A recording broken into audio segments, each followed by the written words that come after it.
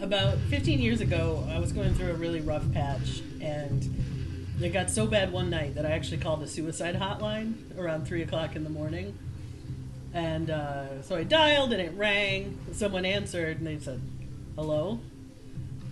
It just this huge pause. And so I thought, oh, okay, I got to jump in here. So I said, hi, I'm having a hard time right now, and just feeling like I might do something to myself. And they said, okay. And so I said, well, I just decided to call because I thought maybe you could help. Okay.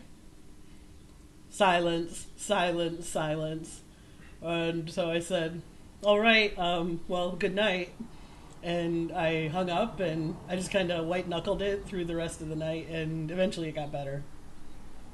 Welcome to Broken Corners, a podcast where we revisit memories, good and bad, helpful and not so helpful. My name is Armando. And I'm Karen, and today we'll be discussing situations where the help that was available really wasn't very helpful. So I want to go back to your story. Were you, like, your ability to not move forward with anything, horrible, was because you were so pissed off at the help that was not given to you? Oh. Did anger keep you alive, is what I'm saying?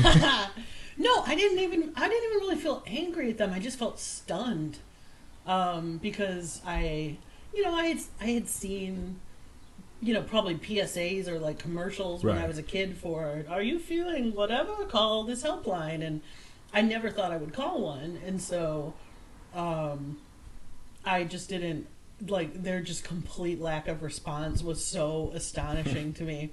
And, but I was calling because I didn't want to do something bad. And so after that, I was stunned, and then I was like, that's hilarious. And then, things still sucked, and they didn't stop sucking for a while, but it just, it was at least a plot point that that stopped. Right. Like how if you take a cat to the vet, sometimes when they give them shots, they'll tap them gently on the head because it distracts them from the fact that they're getting a shot in their hip, and the cat doesn't notice at all. It was kind of like that. That happens at my proctologist. Uh-oh. No. Why is he tapping my forehead again? Yeah. Oh, no. That was helpful, though. No, I mean, does that situation, does that dictate now, you're wanting to ask for help? Or do you feel like you're not, you're never going to get the help you need? Even if it's, just crossing the street or something, or asking for directions? Yes. Not just that experience, but I probably am more inclined to be self-reliant, I guess, because of that kind of thing. We had the episode where we talked about help that did arrive. Yes. And, and I've had so many instances of that, but then I also don't have really an expectation that I'm going to be saved. But the help that did arrive, we didn't ask for. So, I might have prayed on it.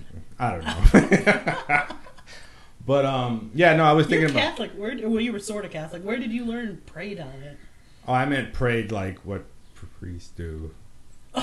No. We were talking about technology, and technology actually makes, like you were saying, makes you self-reliant. Mm-hmm. It makes you not want to ask for help. So I sometimes don't want to ask for help how to fix things under my sink, or and I'll watch YouTube videos. Oh, yeah. So I don't have to ask anyone for help. And I wonder if the asking for help is just me being insecure. Mm-hmm. That I don't want other people to know that I can't do something. But I don't know. That's a weird one. I'll have to handle that one. I'll look it up on YouTube how to fix that. But I can remember an instant where and it's nothing as serious as suicide, but I was taking a trip. I think it was 1999 or 2000 to London, and with a buddy of mine, and I had bought a huge JanSport hiking backpack to take with me because I was 20 something, and my mother was like, no, you have to take this roller, those roll things. I'm like, but I don't want to roll. I don't want, it doesn't look cool. I want a backpack. I want to look cool. She's like, no, take it. And for some odd reason, I listened to her. And I don't know if you know this about London, but the streets are not conducive for rolling. They're cobblestone. A lot of them are cobblestones, and a lot of them are, back then. I don't know how it is now. I haven't been back, but like, I broke the wheels on that thing. I ended up landing up like dragging it. So I even thought about like buying straps, like just put it on my back as a backpack. But yeah. I'll never listen to my mother again about anything. That's the moral of the story. Yeah, that's the moral of the story. Had she traveled much? No. Yeah. So I don't even know why I listened to her. Was that your first big trip? It was my first big trip, like alone, like without family. So yeah, I mean, I was kind of, and then another thing she made me. God damn, I just remembered this. Oh no, I'm having flashback. Traveler's checks. Oh no. She made me get traveler's checks, and she made me, and she really didn't. I just listened to her. Don't know why. And no one took those traveler's checks. Yeah. Did you have to go to a bank and cash them? Yeah, I did. Oh no. So and that's what I ended up doing, was going to the ATM and like taking out money. You know, back then, like, I mean, I don't know, it's like credit cards really weren't the thing. Like, right. No one really had credit cards, so you either had cash or you had like traveler's checks or yeah. Wait, how old were you? I think it was like 2000, so I was about 24. Okay. Yeah. Okay. So yeah, I was. Yeah, that was nuts, but yeah, not helpful at all. Oh, that's so funny. I was listening back there was some episode when I usually listen to the episodes when I post them so that I can write the the taglines. Right. And there was one where I was talking about doctors and not necessarily respecting their authority or believing them. And at the time when I listened to it back, I felt like, oof, that's a lot. But then I remembered when I was in 4th grade at the end of the year, I got really sick, and my family doctor said I had a bladder infection. And so I just kept getting worse and worse and worse. I was at home for 3 weeks. I missed the end of school. And it got to the point where I couldn't even keep a sheet on me. And it turned out that my appendix had ruptured 3 weeks before. Jeez. And I had peritonitis. Nice. And they had to do exploratory surgery. So I don't know. That made me feel a little better. Because at the time I felt like, oh, that's a little disproportionate that I'm that wound up about maybe doctors are wrong. I mean, I think they're right so much of the time, and Did you get an email from a doctor? That's right. The AMA is listening to this podcast. Yeah, I'm sure they are. Yeah. They're not misdiagnosing people. Yeah. But again, I would classify that under not super helpful. Not helpful. Yeah, I could see that. I could see how that wouldn't be helpful. So when you say you couldn't cover yourself because you had like fever, like you were burning up, or it was because the way I had a fever, and the way it eventually got figured out was my mom took me to a OBGYN, and they did my abdomen was distended, and they did an X-ray, and I had a pelvic exam, which pelvic exams are awesome all the time, and then when you're 8. So good. So good. But he was the nicest doctor, and he basically saved my life. He really did, because they got the X-ray back, and they just said, your daughter has a mass the size of a grapefruit in her abdomen. Wow. Which, as it turns out, was just from everything exploding and then sitting there for 3 weeks. So yeah, I had to have exploratory surgery, so they were super relieved that it was just my appendix. Right. But then, because it had gone on for so long, they had to put drains in, and they had to leave the incision open for, I want to say, a week, maybe longer. And so I know it's so gross. I'm like squirming. I'm like, oh no. Every day they'd come in and they would open it, and they would pour peroxide into it. What do they pour? Where? Into my abdomen. Holy shit! So like in my hospital bed, I was 8 years old. They'd come in. My mom was amazing. She stayed there, like she slept in the chair in my room the whole time I was in the hospital. But yeah, they'd come in every day, and they would just open it back up, and because it had just been so infected, I know that's so gross. they just had to keep. Yeah, keep it. They had to keep pouring a disinfectant into it, and Wow. then after a week they were like, it's okay, and then again, still in my hospital bed, then they stitched it up. Wow. Fuck. Yeah, Mm. yeah, Wow. and that's where my not being good at math started, because I missed the last 3 weeks of school. Oh, there you go. So I missed learning how to do long division. Or no, I missed learning how to do fractions. Yeah. At the same time as everybody else. So then once I got into 5th grade, I was like, this is hard. I don't understand. And Then you give up. I didn't want to ask. Yeah. See, the not asking Yeah, goes there you go. much further back than the suicide hotline. Of course it does. And yeah, it was a weird thing. That was a big event. Yeah, no, I mean, yeah, I could see how that would. And I still have a massive scar from it. It looks like I had an old school cesarean. Wow. Also, it must be like the little dots on each side or something like that. Like no, it's like from my belly button down 6 inches, Yeah. just a straight up inch wide scar. Because fun times. yeah, but that was like you asked about the sheet. It was Right. because it was so inflamed that I couldn't even handle the pressure of like Wow. clothes. Holy cow. Yeah, but that's what it was. So like when you're cooking like a quarter cup, it's really hard for you. I don't think about it too much. I went to the doctor once. I went to the emergency room and I don't know how old I was. I must have been like 14, and I thought I had appendicitis. And I just was I was in so much pain, and I'm sitting in the emergency room, and I don't. Oh, it must have been. They must have taken an X-ray to see that I was like constipated. Okay. And I don't know what. Like, sir, there's a 10-foot cobra. Yeah, I don't know why. I know it worked, but the male. I know it worked. Because it did. The male nurse. I saw him putting gloves on, and then he basically lubed up his hand and put his finger in my ass. Yeah. And then, like 5 seconds later, I ran to I said I have to go to the bathroom, and just basically he pushed the button back there, and everything just came out. The poop button. Yeah, the poop button. Wow. I've been searching for that button since, because sometimes I have a hard time. Okay. Yeah. But yeah, it wasn't appendicitis. It was just poop. Yeah, poop. Wow. Good time. Yeah. I wasn't familiar with that treatment. Me either. It was special New York hospital. Licensed nurses. Yeah, but that was helpful. And I didn't ask for We're doing it. helpful, unhelpful. Yeah, and I didn't ask for it either. Did I tell you about that classified ad for the bouncy castle delivery guy? No, maybe. I'm not sure. I was looking at classified ads on Craigslist, and there was one on Staten Island.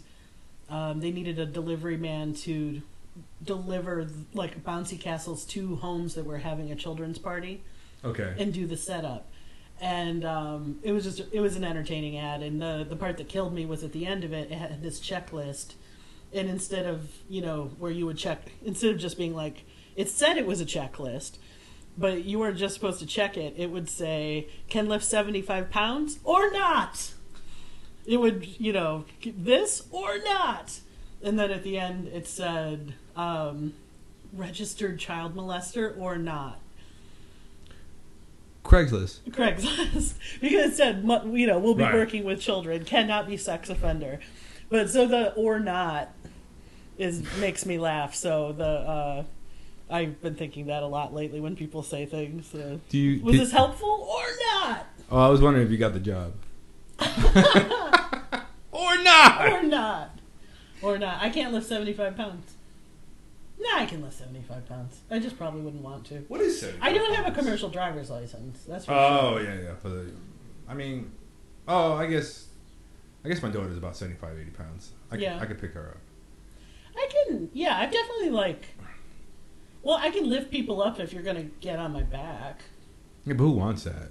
So many people over the years. Who wants that? Karen, I'm gonna. How dare you? No, but I wouldn't want that. And also, we're adults. Well, who's not getting at this anyone's point. Okay, back? I haven't.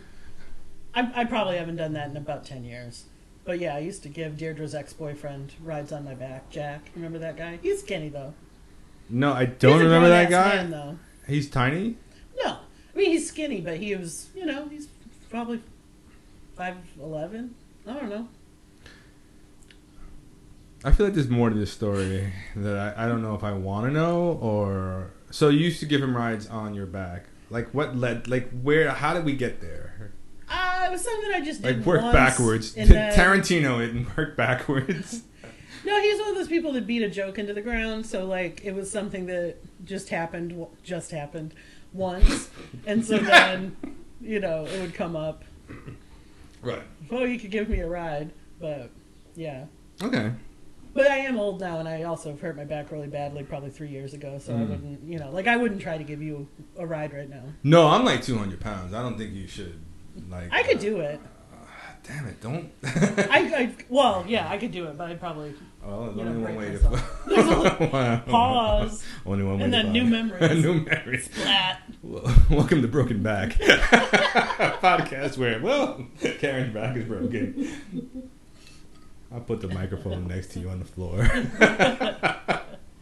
New memories. Then we'll just say it's appendicitis. Yeah. I just want to move away from that. So, did you as a kid here in Queens? Yes. Versus me in Northern Michigan. Right. Because we're pretty close to the same age. Yes.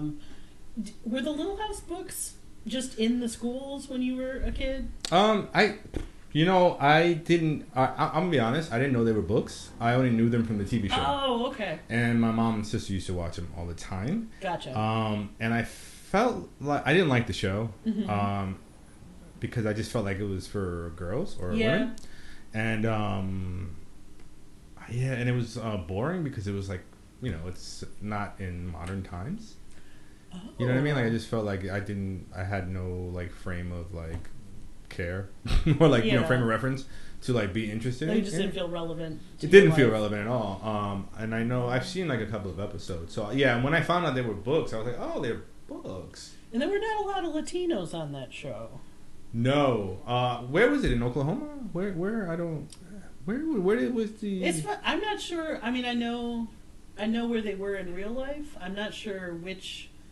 Because they went all the way from New York to North Dakota in various areas because Pa had kind of an itchy foot. Okay. And so, in real life. And so I don't know which era they picked to base the show on. Okay. So... This was like a going out west type thing. Yeah. In like 18. It was just post Civil War. So okay, so like 1880s. 1880s. Okay. Yeah. Did Pa fight in the Civil War? I don't know if he did. And did he fight for the right side? He did. Well, he would have because he was from New York. Once again, did he fight for the right side? I think in the very first book in the series. Which is called Little House in the Big Woods. Okay. Because each of the books are called Little House something. So it's the second book in the series that's Little House on the Prairie. Okay. But in the first one, Little House in the Big Woods, it was when they were in upstate New York. And I do think they talked about when the whole family got together for I think it was for the sugaring off dance, which was where everybody came together to make maple syrup, and then they also had a party. That one of the cousins or one of the uncles, I think, was a veteran from the war. Oh, okay. So I do think there was a mention of it. But, yeah, but I'm a little rusty. Yeah. On that. So how many books were there? There were. Oh man, I feel embarrassed. I think there were 8. There are 8 books. There were 8, and then there's sort of shorter ones. Okay. There's a short one after the up to the point where basically Laura gets married, and then there's one right after that called The First 4 Years that's about the first 4 years of her marriage to Almanzo, and then there's a book called West from Home. Nope. There's 2 after that. You're gonna get so many emails. I know. Everybody's coming after me. Everyone's coming. Like, oh, I can't believe you don't know. And I bet everybody listening is just loving this recap of all things. Tracy might, because Tracy likes that. Yeah, she grew up on that. Well, okay, wait. So, but aside from that, so there's a ton of books, and they go into, Laura, and eventually Laura and her husband. There's letters from when they moved to the Ozarks, Okay. and had their farm there. And then there's another book called, which I think is, I don't know if it's West from Home or not, but there's one where Laura's daughter, who was a journalist and lived in San Francisco, Laura came to see her during the World's Fair, and so there were letters exchanged during that. So altogether, there's about a dozen books. Right, that's a lot. The first World's Fair was like in San Francisco was like the turn of the century, right? Like 1900s, like 1899. I want to say 1914. Is it? 1907? Was it? Could it have been post World War One? I really don't know. Wow, we are. I'd have to look that up. I swear we're smart. But a lot of people, actually say now that the books were written by the daughter and not by Laura. Oh. Because the daughter was a professional writer. Gotcha. And so the what's in the books is not literal truth. It's to some extent it is fictionalized, right. Which definitely wasn't something that I knew as a kid. Did Oprah out her because she claimed it was? Oh, true? the James Frey yeah. effect. No, it was not Oprah. Yeah, most people don't talk about it. What that? Well, no, I mean it's a book, because most people don't care. No, of whatsoever. course not. But the thing is, so you said that it seemed like it was for girls, and I will say that's part of why it's such a formative series, or at least it was, for someone my age who read a lot. But it was kind of like a Anna Green Gables or that in that kind of vein. So just I think last week there's an award which was the I think it was called the Wilder Award, but it was pretty prestigious, and I guess it had only been awarded maybe 6 times over the past 60 years. Wow. It's for children's literature, and I think previous winners were Beverly Cleary and E.B. White, which is Charlotte's Web. Mm-hmm. And I can never pronounce this guy's name. The Dr. Seuss guy, Theodore Geisel? Sure. Yeah, one of those. Seuss. But so it was, it was pretty heavy hitters. Yeah, like in people children's who really literature. made an impact on cultural, literature, children's literature. Yeah. And it's an award that comes from the American Library Association. But they made the decision to take Laura's name off the award. Why? Because they felt that I'm going to quote from the Times article here, that they couldn't reconcile it with their values of inclusiveness, integrity, and respect because of the characterization of people of color, and specifically Native Americans in it. Because there's a particular sentence that gets said many times, which is the only good Indian is a dead Indian. Oh. And wow. Yeah. Yeah. But it's so they decided they're not saying it shouldn't be, the access to these books should be limited. Right. But they just, But what's the context, man? I'm not saying it's a good sentence, but you have plenty of different literature where hate speech is pretty much said, but the context of how it's used, if it's not glorifying it, it's part of a story. It's kind of like. Well, that's what was interesting to me about this. As I read articles about it, I'm in no way excusing it, and I'm as far helpful or not. I kind of land more on helpful. I think especially if it's going to be available in public schools, that you need to have the discussion, or at least a foreword or something to say that this is, particularly if it's in curriculum. Right. To say that this is not acceptable. Right. This is a reflection of, but it's like with like Huck Finn or with, the language that was being used. But there does need to be communication and sensitivity around that. And when I was a kid, it was definitely just take this home and read it. Right. But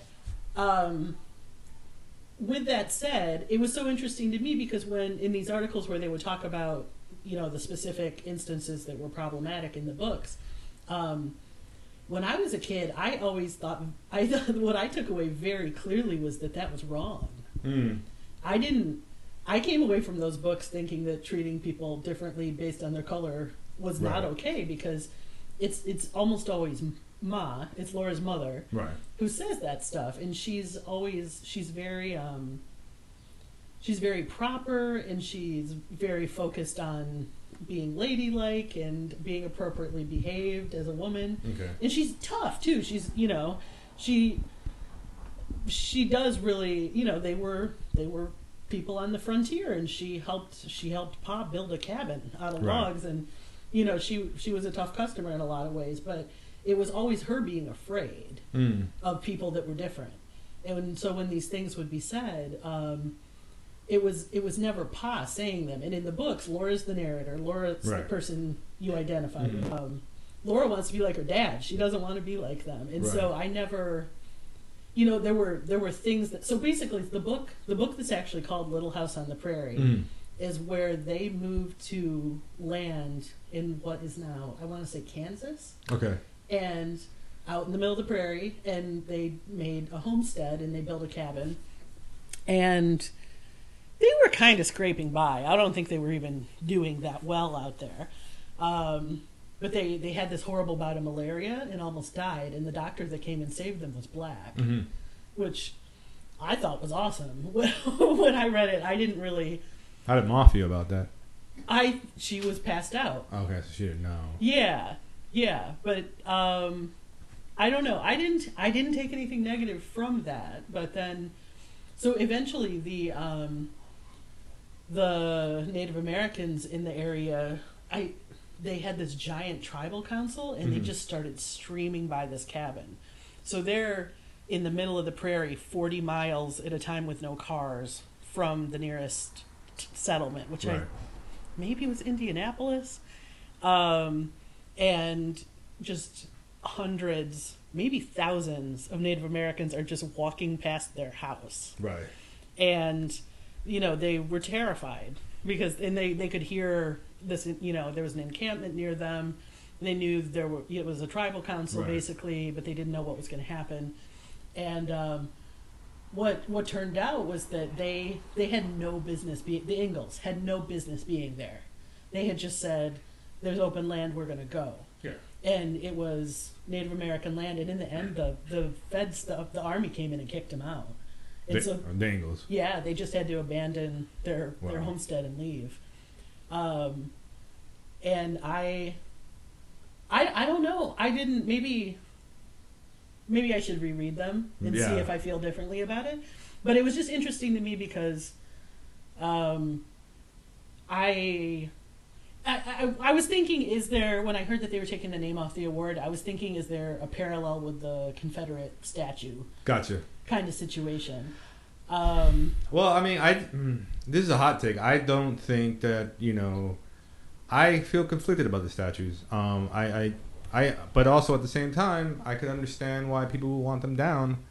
But I mean, I think, kind of what you were saying before, I think these things need to be used as education, and just symbols of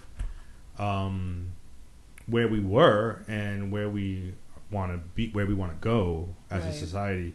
One of the issues is if you start hiding things like just whether it's racism or whatever, the idea then is, then it's gone. Everything is fine. Yeah. We kind of had that situation when Obama was president, right? Like everyone, there's a black president.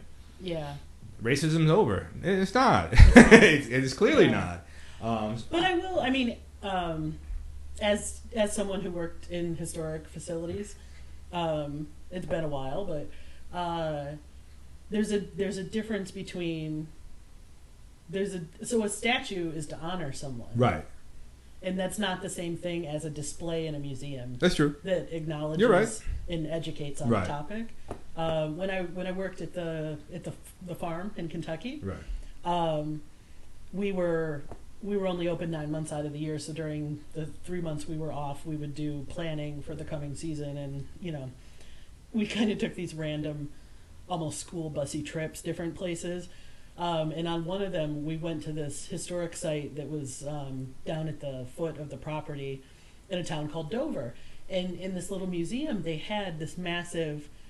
And now I wonder if I'm right about this or not, because I'm second guessing it. Because to me, it seemed more like a statue versus an exhibit. Okay. But it was this whole thing about Nathan Bedford Forrest and what a hero he was. Right. And I was just horrified. And I was one of only two people who were not Southern who was working there at the time. And I was the manager. Right. And I was anywhere from 10 to 25 years younger than everybody else. So it was, it had its dynamics going on in the first place. And what is he famous for? So he was a Confederate general. Why is he being honored? He was a Confederate general, and this was all about what a hero he was. Right. And I was horrified, and everybody just kind of looked blankly at me. I don't know what I said. And I said, "This is the guy he was the first Grand Wizard of the KKK." Right. Okay. Everybody said, "Yeah." Yeah. And I remember just being completely flummoxed by that there was no additional context to it. But also, I mean, when I worked there, there was a day when we came in off the farm into the visitor center to change, to close up for the night, and our facilities workers, who interestingly enough were contractors through Brown and Root. Do you know them? No. Brown and Root is like that firm that Cheney had the connection with. Yeah. So we were a federal piece of land. We were the museum that I was working at was funded through the Forest Service. Okay. And so then all of the upkeep was contracted to Brown and Root. And Brown and Root, there are also people who were some of them were paid to go over to Iraq. They were some of the service contractors over there. And everybody, they were great people, but it was interesting. Yeah. That was the situation. So we came in, and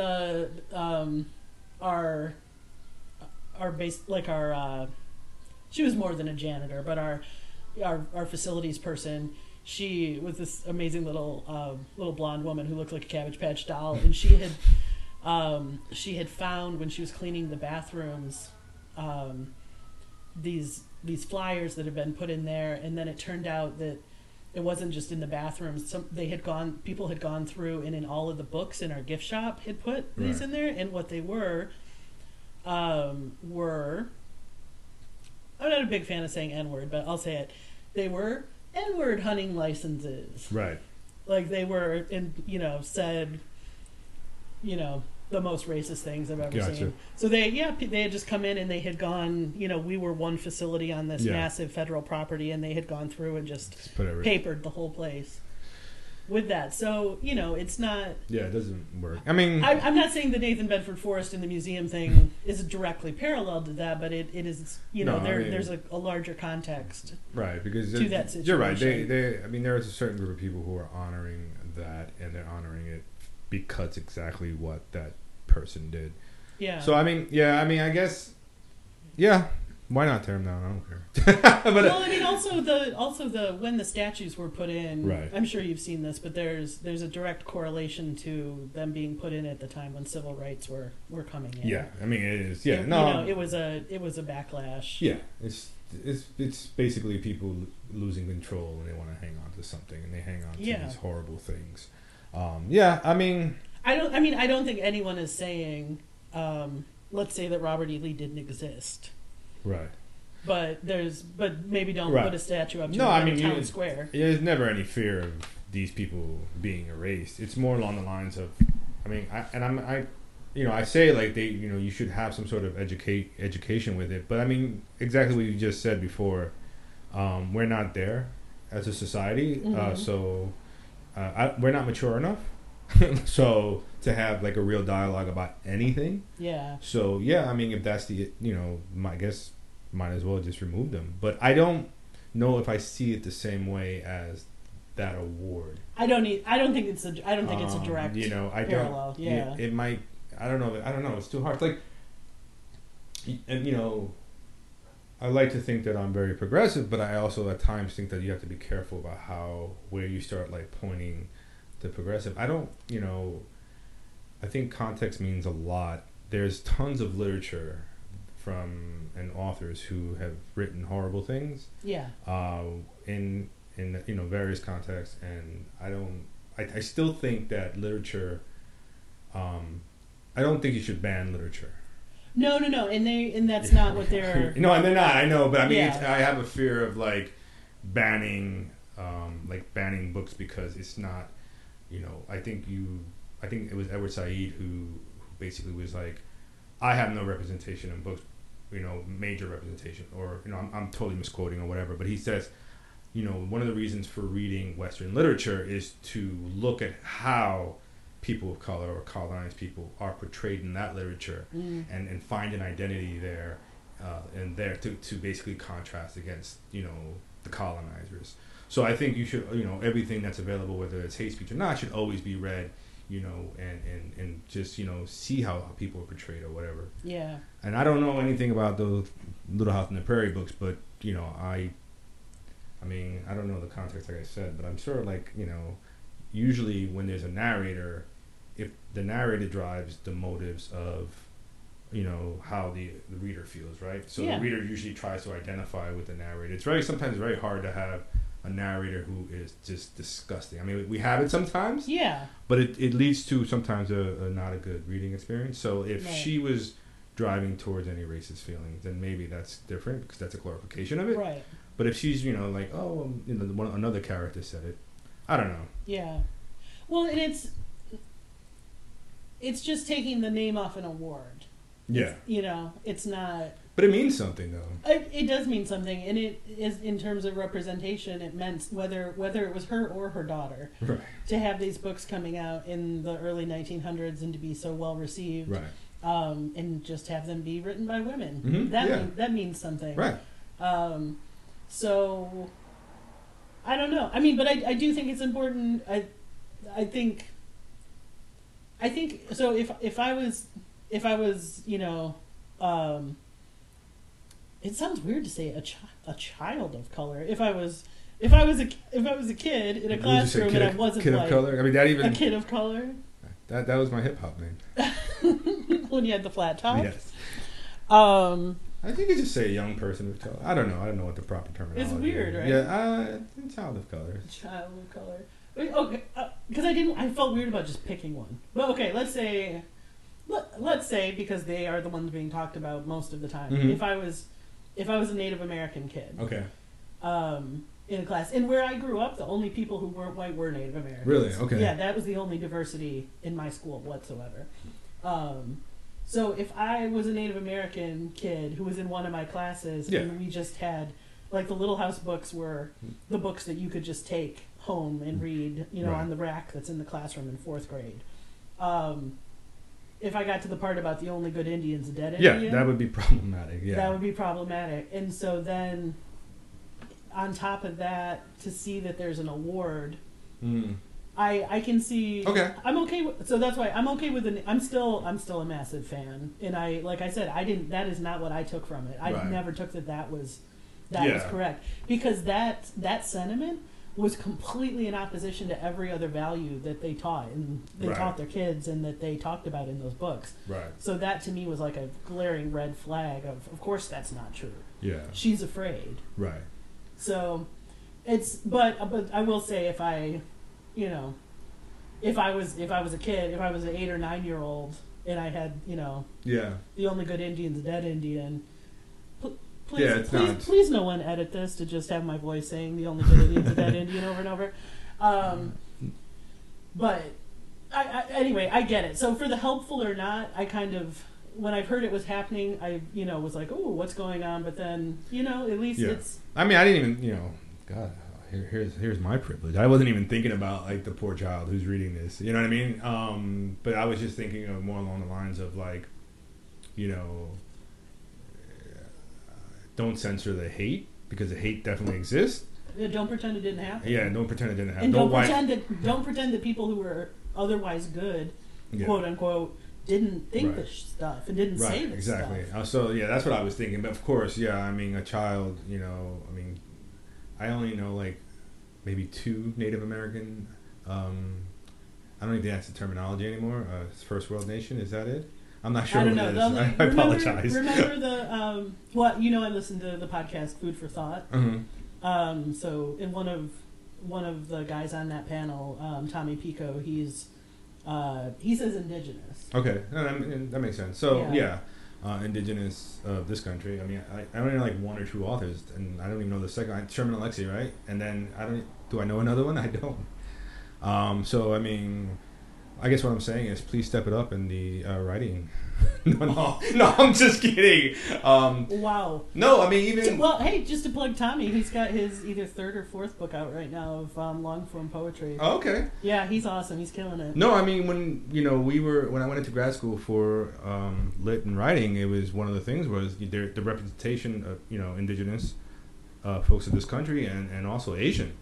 Mm-hmm. For literature, there's just nothing. Almost there's very slim pickings, and it's unfortunate, but because not everybody, some people need to see themselves in whatever they're watching or reading, and it kind of goes into what we were talking about earlier, the Pose, the show with the Pose. Oh, Pose. Yeah. So I was thinking. I don't know what I was thinking. What were you thinking?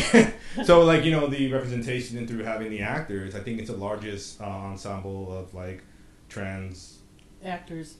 So Pose is just for context. Pose is Ryan Murphy's new show. It's 4 or 5 episodes. I think they're in 5 episodes. And it's about the ball scene in New York, which the ball scene.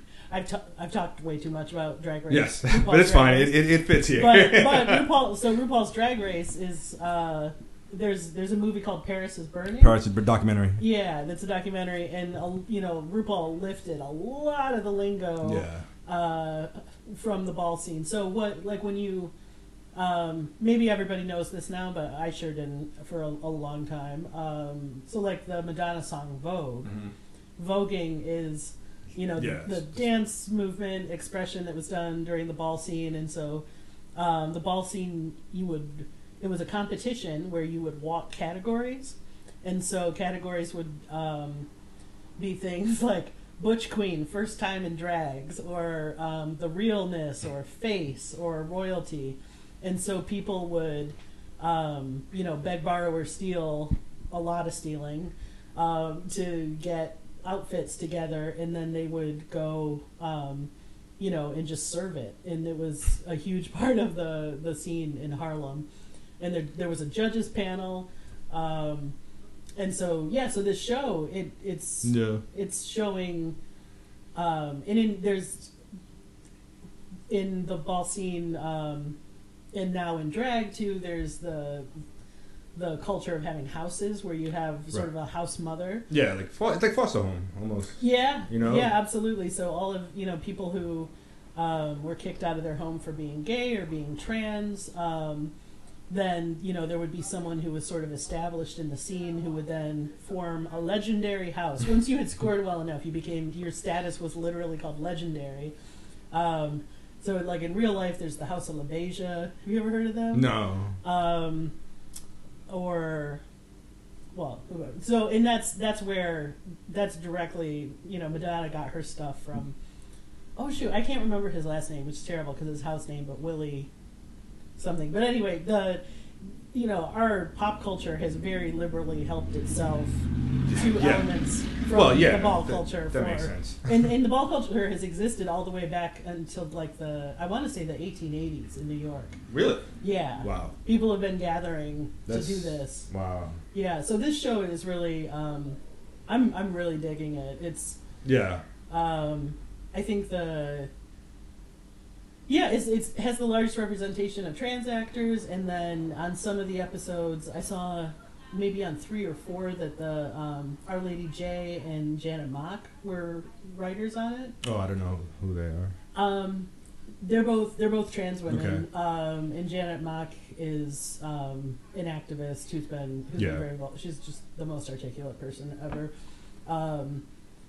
She kind of got big as far as people being more aware of her around the same time as Laverne Cox.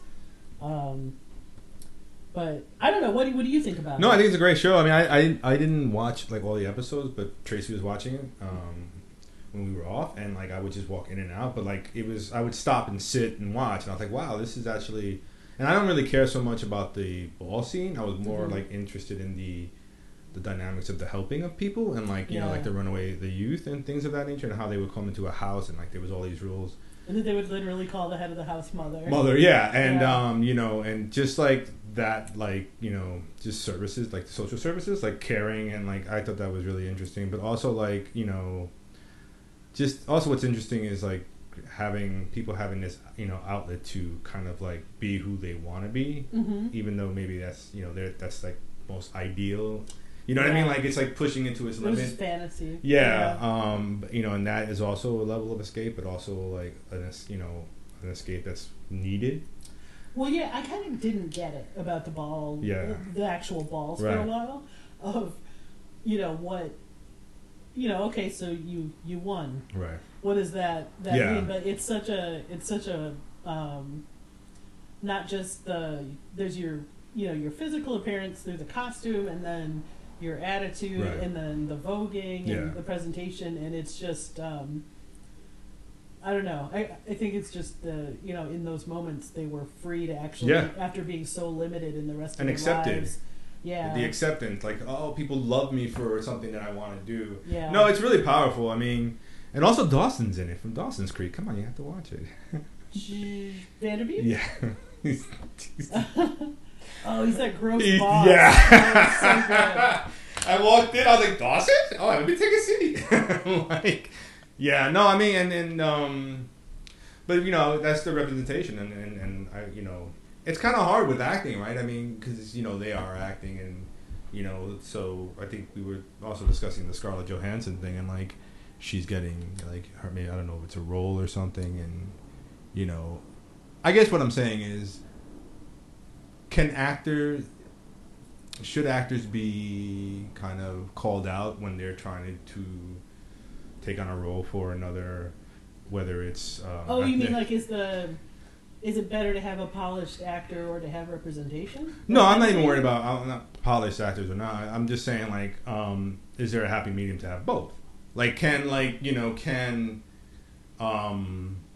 Scarlett Johansson play an Asian trans, you know, and get away with it, and it doesn't seem like it's appropriation or something of that nature. Right. But also at the same time have, you know, also available roles for everybody. I mean, I know, you know, like if you're acting, aren't you just acting?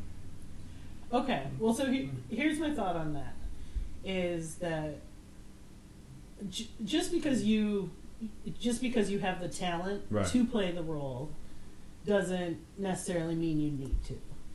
Okay. And especially to me, someone like her who is such an established person,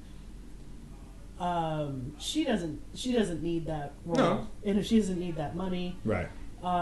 She doesn't need the visibility, really, even. I mean, like, at this point, any acting she does is gravy. Right. You know, she's not even she's A-list, you know? Right.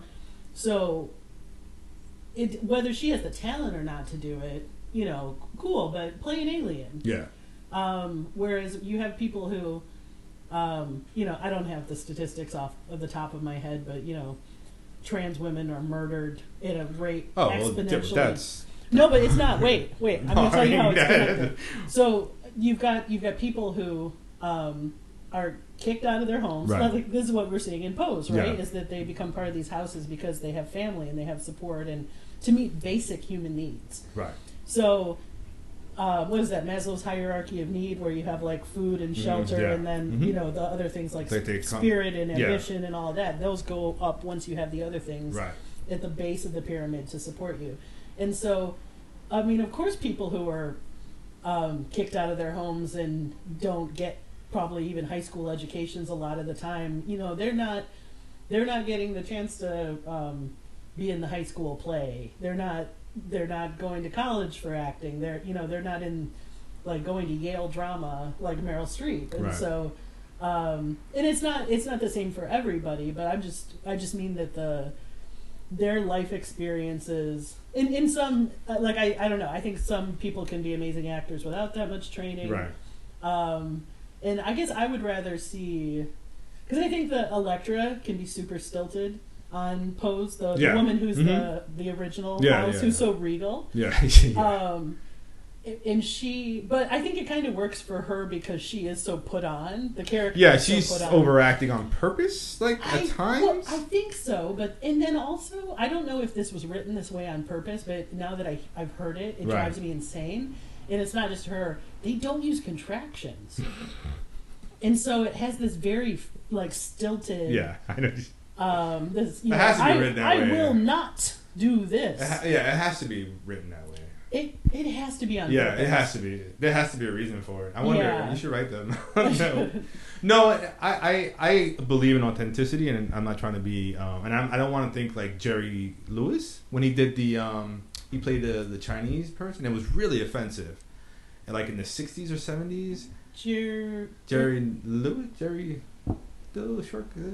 The telethon guy. Yeah. He played like an Asian, but I mean really offensive. Had the buck teeth, so okay. I believe me, I get that. I can also go back to West Side Story with like spray tanning people to play Puerto Ricans, and things of that nature. So I know it's wrong. I just I wonder like is it? So yeah, I'm seeing it more on the level of just the idea of acting in a role is a role, but then I mean, but here's the thing: Scarlett Johansson is not the best actress. She's not. She has a weird voice too. Well, I'm just it would be an odd coincidence if everybody who's A-list basically looks the same. They do. So how did evolution work it out that the people with the most acting talent all look the same? Right. I got you. They're selected on the basis of their looks. Oh, their looks, yeah, and also their name recognition. Like people used to say that Scarlett Johansson was an example of someone who was curvy. Well, I mean that's curvy by Hollywood standards, right? I mean, what's her name? Jennifer Lawrence? Yeah, they used to say that because she was not like Uma Thurman, who's like really skinny, right? I mean. Yeah, she's like a size 4 instead of a 0. Right. So I mean, I don't know. I don't know. I think seeing multiple people, different sizes, different looks, and different ethnicities, is important. Genders or whatever. Is an important thing. I just, you know what? I don't even know why I'm asking this question. No, because when I start unpacking, I'm like, well, I sound like an idiot. So no, because I'm like, well, idiot or not? No, helpful? No, because it's true. It's like, yeah, well, it's just because she doesn't have to take that role. And what does it mean on a marketing campaign? What does it mean to have someone like Scarlett Johansson? Yeah. Well, Brad and I used to argue about this when I don't know if he'll remember this, but I mean of whether you could have people. Whether you could bring people in who were not famous yet in big projects. Mm-hmm. And my position was always that it takes the people who already have the resources weighing in and saying, this is what I want. Right. Like that John Krasinski movie that he and Emily Blunt made, where their daughter was deaf, and they made a point of casting a deaf actress, and they said they wouldn't do it if they didn't have a deaf actress. Yeah, I think that's what it takes is people who have the resources then, saying this is what I want, and if I take a pay cut for that, okay. Yeah. Well, I mean, it is important to have representation and authenticity, which we talk about a lot on this podcast. So, yeah, I'm going to reverse what I was asking, and then we'll just move forward. So, Karen, did you have any new memories this week? Oh, yeah, I did have a new memory. Which was walking over the Brooklyn Bridge as part of the demonstrations in support of all the migrants who've been detained recently. I guess by the time we post this, maybe it'll be a couple Saturdays back, but it was there were demonstrations all over the country, and in here in the city, there were big rallies in the part that I participated in. We started at Foley Square in Manhattan, and then marched over the bridge. And then there was supposed to be in Brooklyn. Well, there was in Brooklyn a big rally at Cadman Plaza at the courthouse. But it was a really hot day. It's funny, talk about things that help or don't help. Yeah. It was hot last It week. was very hot. It was very hot. It was in the 90s. Apparently everyone I know besides me understands how hats work. And that did not occur to me in my giant noggin. So, I don't know. I was glad I did it, and I wanted to be, I wanted to be part of the, it's a douchey word, but like the optics of the situation. I wanted it to be a visible, thing to turn out. And so, I'm glad I did it. We all kind of got, everybody got at least mildly sick off of it because the we heat, were, right? Yeah, the bridge isn't that long, but when you're, I think in the city there were 30,000 that's great. people who turned out. I don't know how many were actually on the bridge, but it took between Foley Square. So like for me to walk that normally, I'd say would probably take half an hour. Yeah. And it took us 3.5 hours in 90-degree heat on top of a bridge. Helpful or not helpful? Helpful or not helpful? Yeah. I'm glad I did it. Cool. I'm glad I did it. Yeah, it was. I mean, obviously, what's going on is just completely unacceptable, and that's it. I mean, I'm not under any impression that doing that fixed anything, but I do want it to be very. I want it to be very visible that people care, and there are other steps that we're gonna take. So yeah, no, I mean it's important. I don't know if it helps at all. But I mean, you say I don't know if it helps at all. Yeah, no, I mean I just don't. I'm not trying to. Wow, I sound so horrible this episode, and I apologize. No, I just mean it's good to be marching with people, especially people you care about that are friends or whatever, and you kind of you're in the same zone, and you're like, but then I'm just like. You know what it is? It didn't fix anything. This president has no heart. Yeah. So it's like, and the people who are around him have no heart or balls or any stones or anything that makes the person have some sort of courage. Yeah. So it's like, I want people from the countries. I want the immigrants, and I want the people from the countries they're immigrating from. And from our allies around the world to see that this version of America that's happening is not who we all are. Right. There's not the only narrative. Yeah. I mean, I was watching, I watch way too much, British knockoff TV show stuff. And they were talking about how the special relationship that we've had with them. Was one particular comedian where he just said, we have that relationship based on the debt. As a British person, he was saying the debt that they feel that they owe the U.S. because we interceded in World War II, and yet they cannot have that relationship with people who put children in cages. Yeah, that makes sense. It makes So no, I knew it was not a fix for anything, but I still no, and I'm not knocking. That I've marched in the past for things. It's just my viewpoint after I guess I'm jaded. Yeah. Because I marched and it was for the war in Iraq, and so it was a while ago, and I just felt like looking at our leaders at the time, they just it didn't even faze them. I don't know. It is what it is. So everyone, please keep marching because. It helps. It helps somehow. It must. Yeah. And another thing, I'm looking into a few different things. I'm waiting to hear back on them, but there's a website called StandWithImmigrants.com, and there are dozens, of organizations all over the country. And the ACLU, right? Yeah. I mean, you can plug in your zip code and find organizations that are directly supporting the detainees. So. I'm waiting to hear about. There's there's a pen pal program, and because people are just so isolated, Right.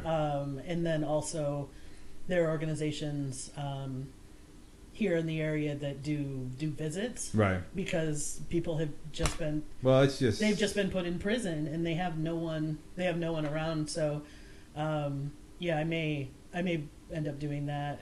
And then also there's a drive to put together packets of stationery for people so that they can write to people on the outside, right. because the only way that they're allowed to do that is if they buy stamped envelopes from the commissaries of these privately owned jails that are making money off of them. well, yeah. And so if we can put some stuff together and send it to them. It's small stuff, but I don't know. I don't know what the answer is to fix the policy part of it right now, aside from midterms and whatever else we can do. But in the meantime, I feel like we have to take some kind of steps to try to like ease the suffering. Right. Yeah. Yeah, I agree. 100%. I mean, this country do better. Yeah. Do better. Yeah, and just the idea that it doesn't fix everything. I still think it's worth it to try. Yeah. No, I agree. Yeah. So that's my Mary Poppins. Yeah. On that note, helpful or not? Ask yourself. Yes, please do. So this is Broken Corners. We are available on iTunes, Stitcher, Spotify. Oh no, not Spotify. Oh no, sorry, Spotify. Got a free plug there. Tune in. We SoundCloud. Rate, review, subscribe, and we have email address brokencorners@gmail.com. That's the one. And then we also have some Twitter. We have Instagram, Facebook. So you want to get in touch with us about anything, feel free to do so. Yeah, hit us up. So thank you, and talk to you next week. And do good.